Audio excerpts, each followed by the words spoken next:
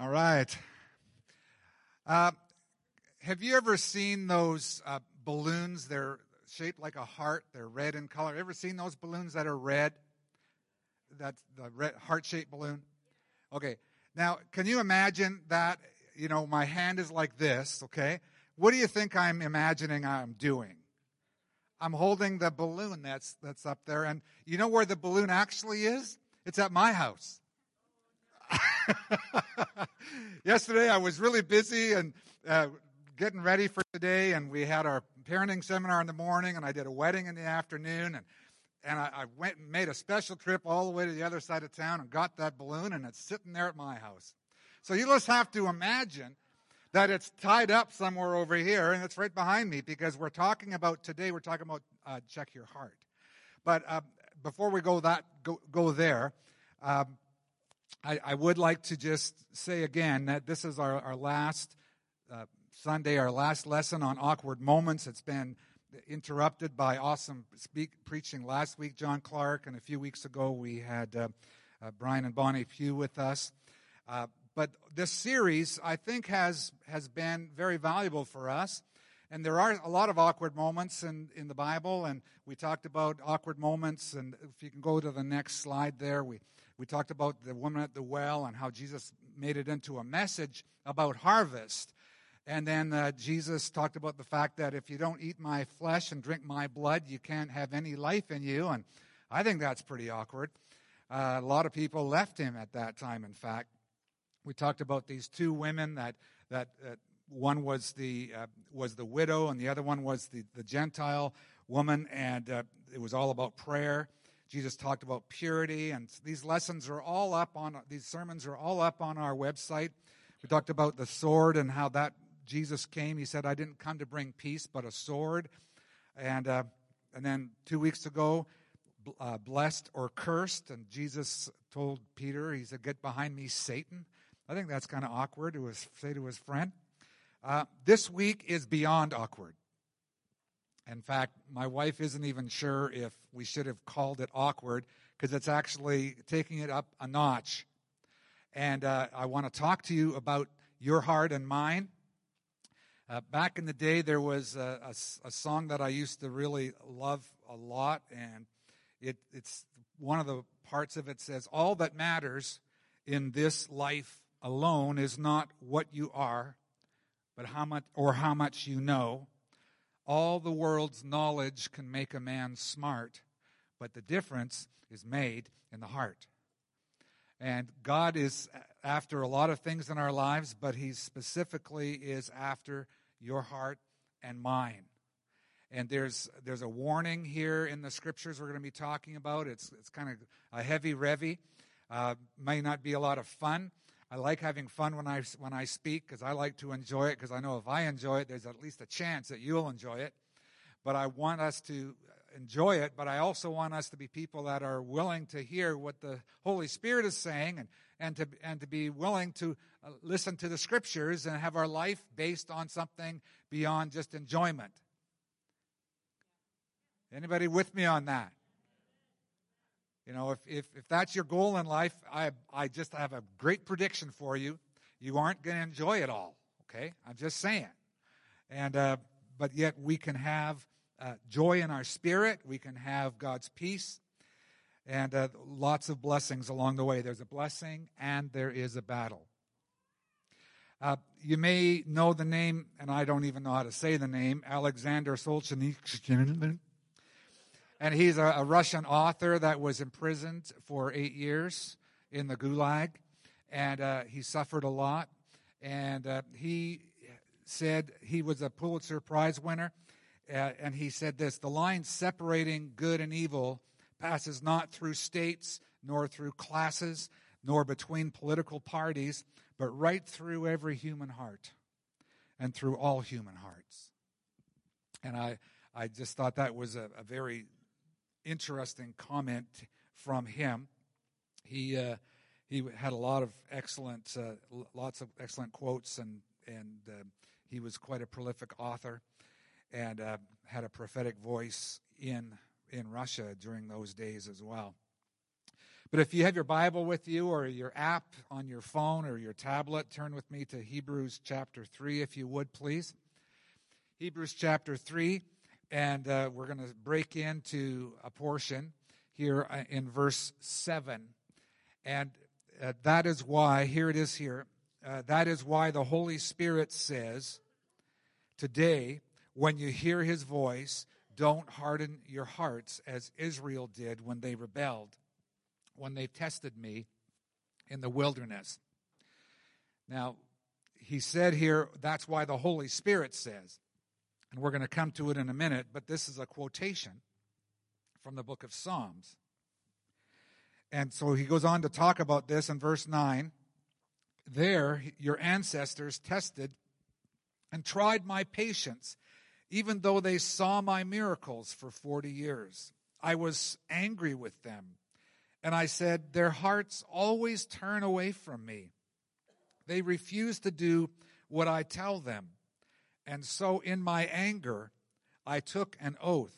They will never enter into my rest.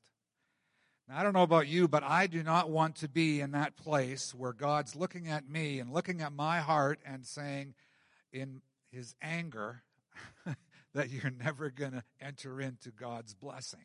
You're never going to enter into God's rest. And I believe that God has provision for us. God has grace for us.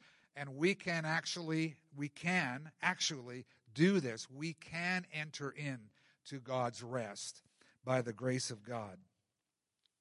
And so there's some commandments here. There's some challenges here right in this portion.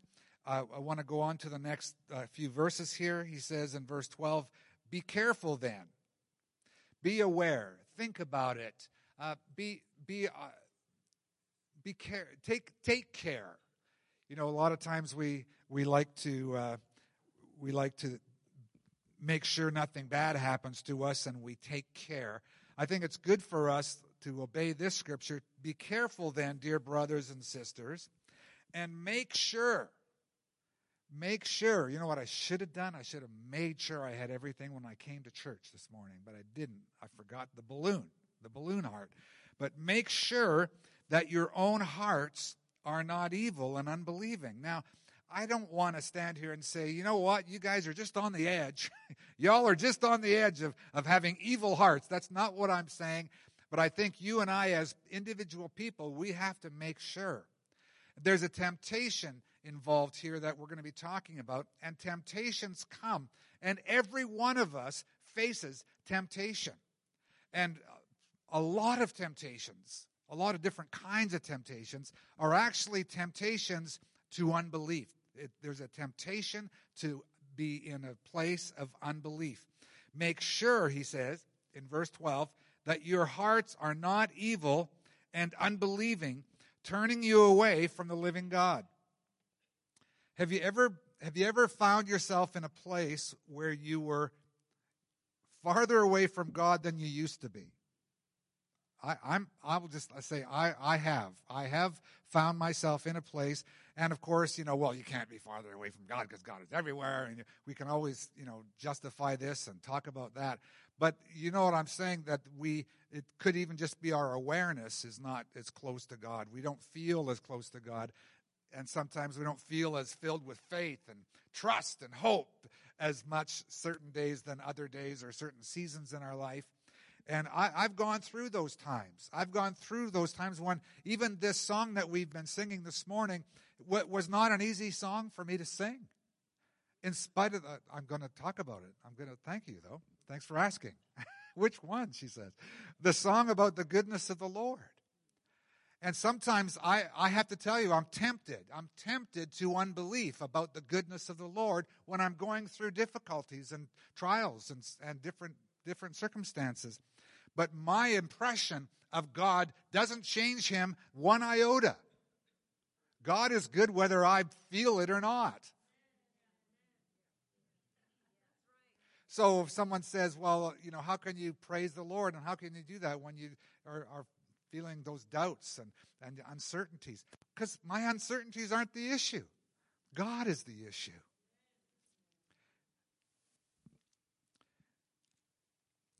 How about this next verse, verse 13? You should consider thinking about, oh, sorry, that's not what it says. It says you must. You know, we don't like being told what to do. Anybody just love it? You know, some of us are going through Freedom Session, and some of you have finished Freedom Session. Some of you are going to be taking it, but you don't even know it yet. But in Freedom Session last week, we learned that Jesus Christ is the Lord, and that's the only way he encounters us. He doesn't come along as a companion. He is a companion. He's a friend that sticks closer than a brother. But Jesus Christ primarily and fundamentally is the Lord. That's how he encounters us. That's how he is with us. He is not our buddy. Yes, he's a wonderful friend. He is not our comforter. Yes, he can do that. But he's our Lord. And this scripture actually says the word must. It says you must, and then this is something that a lot of us don't even want to hear about. Warn each other. Now, I have a confession to make. I've wanted to this week, but I don't think this week I've warned anybody. I'm just saying. I'm just confessing to you my failure this week. And maybe I should do something about it. But you must warn each other every day. Every day while it is still. Now, wives, don't just say, okay, I'm going to warn my husband every single day. Okay, that might be okay if it's necessary, but really that's not what it's about. It's not about nagging your spouse. It's actually about sorry? Oh, rats, she says, yeah. But you can if I need it. Warn each other every day while it is still today, so that none of you will be deceived by sin and hardened against God. It's not about taking out the trash. But for us to warn each other, it requires something else, something other than just living our own life with me and Jesus by ourselves. To have this kind of action happening every day, or every day in a general sense, is that we would be known and know someone else, have the kind of relationship where it's appropriate to actually say something to them. You know, if I go up to, like some of you I haven't spoken to, we have guests with us, and if you're new here, I forgot to tell you how happy we are to see you. We're glad that you're here. If you're new here, we have new friends. We got old friends that are visiting, and we're just grateful for each one that's here. But if I come up to you and I don't even know you, I've never spoken to you, and I start warning you and pointing my finger or whatever I'm doing, that would be really weird. Talk about an beyond awkward moment. And it's really not what we're called to do. We're not called to live in isolation. And if you came up to me let's say after church, you come up to me and you warn me about something, I may or may not. Now that is not very comfortable. We like being comfortable as Canadian Christians, don't we? But we aren't really called, we aren't really meant to be valuing our comfort as much as we really do. In fact, around the world, there's a lot of Christians. In fact, most Christians in the world live in a very uncomfortable environment. We are blessed here, and we shouldn't be ashamed of that, and we shouldn't be, sad that we're, or feel guilty about it. God's blessed us to be a blessing. God's blessed us to be a blessing. This freedom is meant to be a blessing to the whole world. And frankly, if it wasn't for North American Christians that are so blessed, this world would be a lot tougher for Christians all around the world as well, not only for Christians. You must warn each other, knowing and being known. I'd have to risk rejection if I came up to Ralph and I was warning him about something. He might reject me. Am I willing to risk that? Am I willing to disobey the scriptures because I don't want to be rejected? How are you feeling now, huh? Are you still glad you came this morning? God wants us to be humbly giving and receiving warnings about our heart.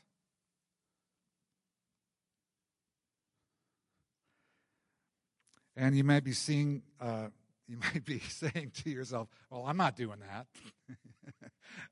I know I'm tempted to say that. But look at verse 12. It says, be careful then, dear sisters and brothers. Make sure that your own hearts are not evil, unbelieving, turning away from the living God. So if I'm not going to do what the Bible says, if I'm not going to do what God wants me to do, I have to look at verse 12. Be careful. Be careful. All right. Verse 14. Here's a conditional promise. For if we're faithful to the end, trusting in God just as firmly as when we first believed, then we will share in all that belongs to Christ. That's some good news, some better news. Remember what it says. He's repeating that quote from the Psalms. We're going to go there in just a minute. It says, today when you hear his voice, don't harden your hearts as Israel did when they rebelled. And so now we're going to go to the quotation, and we're not going to read the whole psalm, but just one verse in Psalm 95. Here's the quotation that he's using in the book of Hebrews. And there it is. The Lord says, don't harden your hearts as Israel did at Meribah, as they did at Massah in the wilderness. Now those two words are additions, or they weren't quoted in the book of Hebrews, I don't think. And so now it gives you an identification of what they're actually talking about. And I have another confession to make right now before we go there. I am very sympathetic to the ones who were being rebuked. I'm very sympathetic, and I can see myself in the ones that had hard hearts. I'm just saying. And I'm working on that, and I'm pressing into the Lord, and I'm doing stuff in my own life that is helping me keep my heart soft and not hard. But I'm tempted in this area. And you might be too. If you thought about it, if you think about it, so you're walking through a desert. And you've been poor for generations. You've got some stuff now. You got some money that was given to you. You just walked through the Red Sea and your reward was going into the desert. And you've got kids and livestock and you don't have anything to drink. And you're facing dying of thirst. You're facing watching your kids die of thirst. I got sympathy for these people. But that's what the story is about. That these people that were facing this horrible death of thirst, they're the ones that had the hard heart. When they were going through serious, life-threatening, horrible stuff, instead of keeping their hearts soft before the Lord and humble, they turned hard. And that was the issue. Exodus chapter 17. There's actually two different times when this happened. One at this time and one at the end of the Exodus. But this is where the quote comes from with regard to Meribah and Massah in the wilderness. Exodus chapter 17. Here's the story. And I've got some of the quotes up there on the screen, but not all of them. I'm just going to read this whole thing to you real quick if I can. At the Lord's command, the whole community of Israel left the wilderness of sin. They left the wilderness and moved from place to place, still in desert.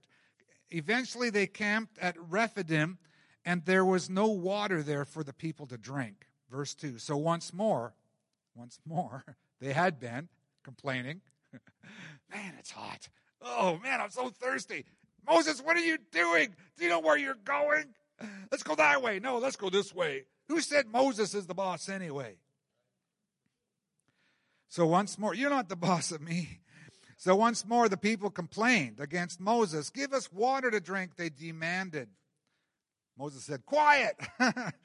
Why are you complaining against me? And why are you testing the Lord? It wasn't just, hey, I'm really hurting here. That's okay. That isn't complaining. Oh, I'm really hurting here. The complaining part was the finger pointing, and you don't know what you're doing, and neither does God, and this is horrible, and we don't like it. Do you hear the difference? Being hurting isn't a problem, and it isn't a sin. It's not a hard heart to acknowledge the fact, this is not easy for me. I'm struggling here. That's okay. God wants to come and wants us to come to him. Verse 3, tormented by thirst, they continued to argue with Moses, why did you bring us out of Egypt? Are you trying to kill us? Our children, our livestock with thirst? So Moses, he did the smart thing. He cried out to the Lord, verse 4. What should I do with these people? They're ready to stone me. His life was at stake here. Verse 5, the Lord said to Moses, walk out in front of the people, take your staff, the one you used when you struck the water of the Nile, and call some of the elders of Israel to join you. And I will stand before you. God says, I will stand before you. God is standing right in the middle of our difficulties. God is there. And when our attitude is good and when our attitude stinks, when our heart is soft and when our heart is hard, God has an answer for us because he loves us. And God stood there before them. I don't know what it looked like.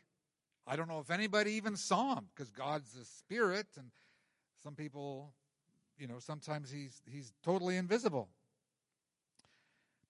He says, I'll stand before you on the rock at Mount Sinai, strike the rock and water will come gushing out. Think of it. Wow, in a desert. And the people will be able to drink. So Moses struck the rock as he was told, and water gushed out as the elders looked on. God was angry, but he gave them mercy. And Moses named that place that was called, Rephidim. He named the place Massa, which means test, and Meribah, which means arguing, because the people of Israel argued with Moses and tested the Lord by saying, is the Lord with us or not? These are the same people that were rescued. First of all, they watched all the plagues happen to the Egyptians and not to them when they were in Egypt. They experienced the very first Passover.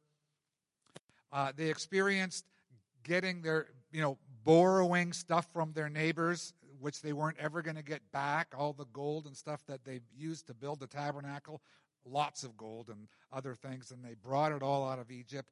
They experienced walking through the Red Sea on dry ground. They experienced getting manna and quail morning and night, miraculously. They had breakfast that day, manna, by a miracle. And they said, is the Lord here with us or not? What have you done for me lately? I'm thirsty now. I can relate to these people. It's not very nice to see your kids suffer. In our midst, we have a wonderful man named John Clark, and he wrote a book called The Inheritance. And we have a few copies left in the office, and he has a few copies left available if you want to read it. But I want to read to you a quotation from his book that's about this very story in his book. And John says this, when we question whether God is for us or whether he is condemning us for our shortcomings, and under intense pressure, we even question whether he exists. He goes on to say this, he's going through times of spiritual dryness brings us closer to God in the long run, because in the end, we understand that God is faithful and was there even when we didn't perceive him. I guess, he says, this is so good, I guess we learn to trust.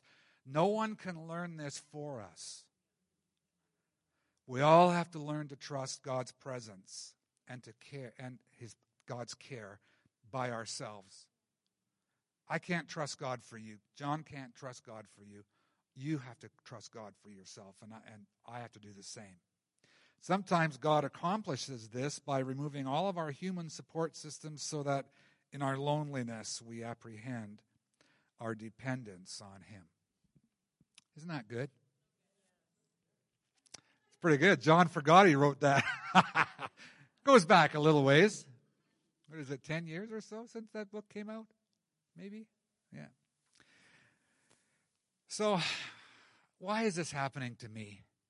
we ask ourselves the question, and I got a list of really great answers, and you don't want to hear those when you ask this question. And I don't want to hear them when I ask the question, why is this happening to me? I don't want to hear the real answers. I want to just be miserable and let my heart grow cold and hard. I'm just telling you, I feel like that. Why is this happening to me? Well, it might be one of these 8 things. I mean, there's 8 answers that I had, and there's probably more. I woke up, what morning was it, Friday or Thursday? And they just came out of me from the Lord. I guess from the Lord, I hope so. Okay, it could be that you're sharing in the sufferings of Christ. It could be that you're just living in a fallen world that's not redeemed yet. It could be that you're not supposed to be surprised when people hate you. That's what Jesus said. They hate me, they're going to hate you. Maybe nobody hates me. Maybe that's the problem. But Jesus did say that people would hate you for loving me, he said. Suffering consequences of our wrong, foolish, or sinful choices. Been there. Don't be surprised at the fiery trial. It's part of life. I'm telling you, I get surprised almost every time.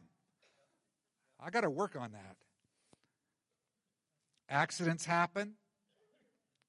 The rain, natural disasters or blessings, the rain falls on the deserving and the undeserving.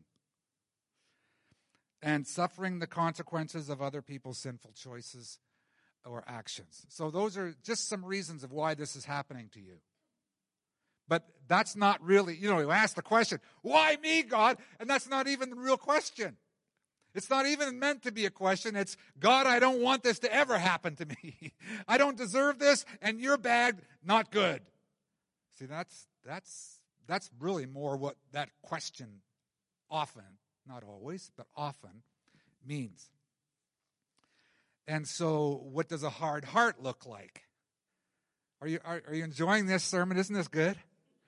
What does a hard heart look like? Well, we become shocked and dismayed. This should never happen to us or probably anybody. We think it's God's fault. We give our life to God and then we want it back. Uh-oh. We doubt God's goodness. We think God has abandoned us, and we even doubt the existence of God. I know that's never happened to you. What does trust look like? This is a shorter list.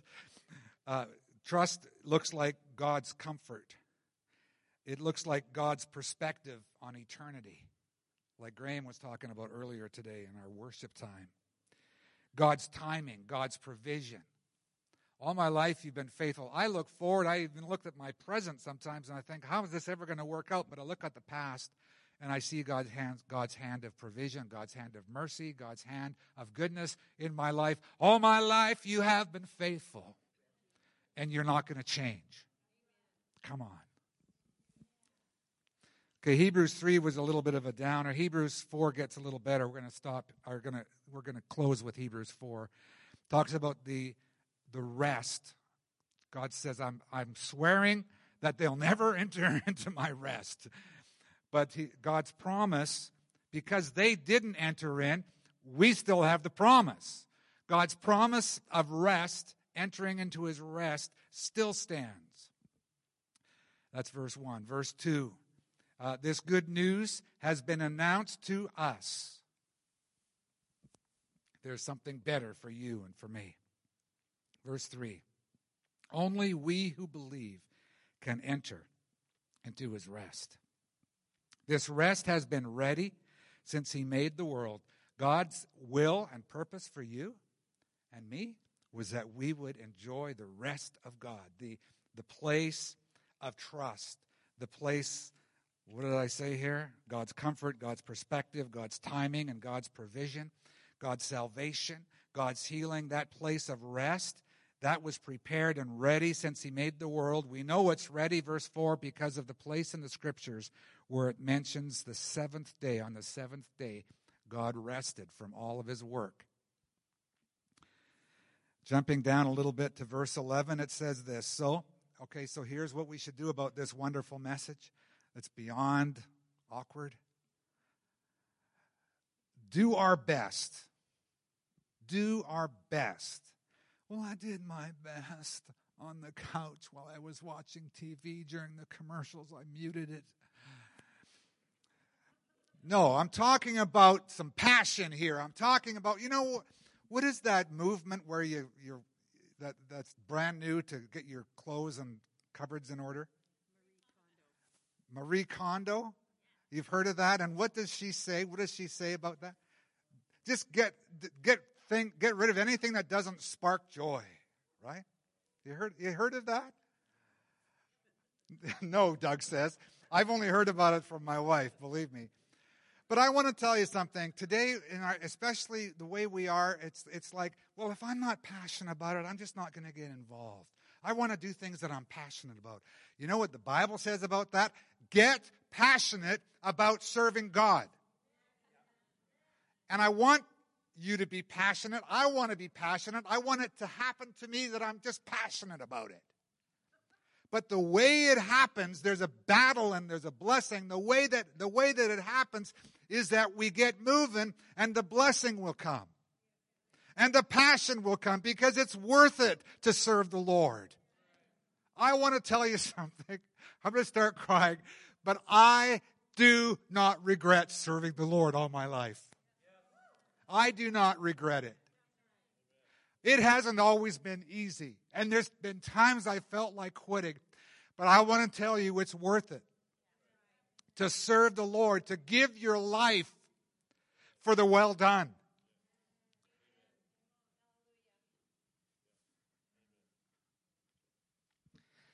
Let's be passionate. This word, do our best, I think in the Old King James it says, it's almost like an oxymoron.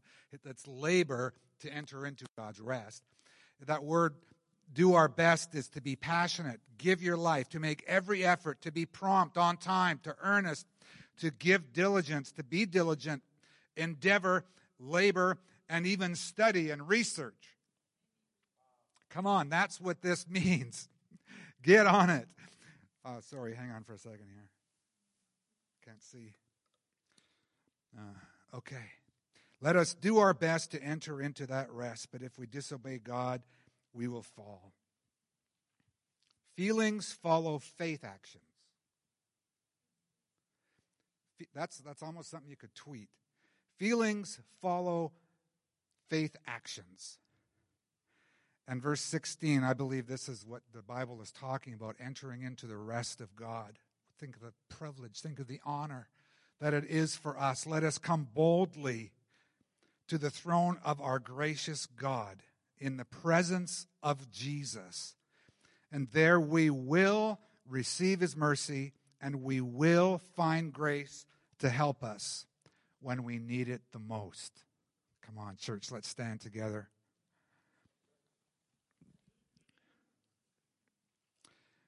I'd like to close the service with that song. If I could ask whatever worship team members are available, please.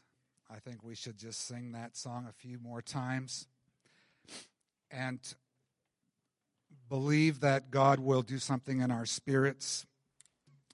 You know, you might feel like, I want to just come to the front and make a declaration to myself and to God about this. You can do that if you want. If you want to kneel, if you want to just stay where you are, lift your hands.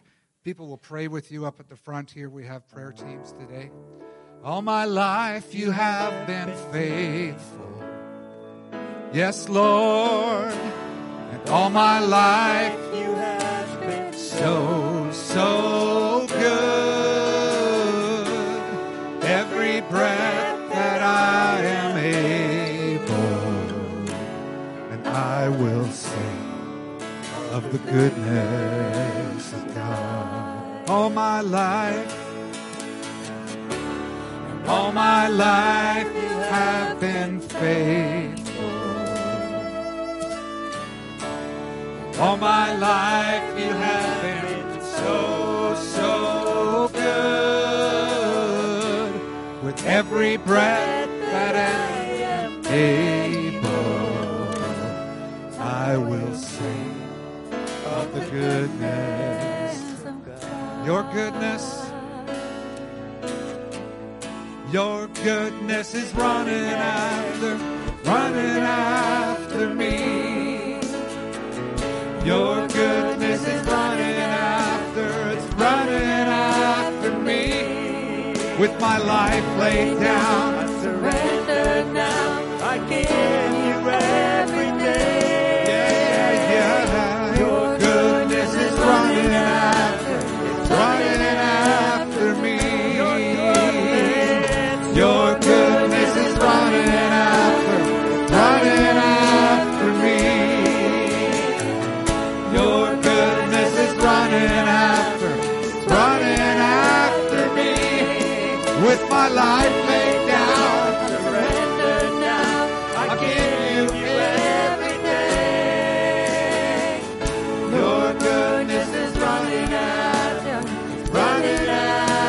me. All my life You have been faithful. And all my life you have been so, so good. And every breath that I am able, I will sing of the goodness of God. I will sing of the goodness of God. I just want to encourage you this morning. My family and I have been going through an extremely challenging time. Those of you, some of you know and some of you don't know. My husband has brought my family to this church, I think in 2013 or 2014, and he knew that God had called us here. But right now he is in a backslidden state. And it breaks my heart. But when I sing this song this morning, when I look back through the annals of time in my life, even when my heart and my face were turned from God, God has been faithful. God has been faithful.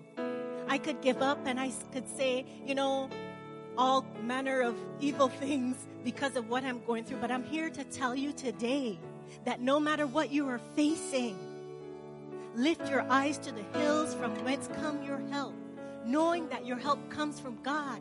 He is the maker of heaven and earth, and no matter what you're going through, He will not suffer your foot to be moved.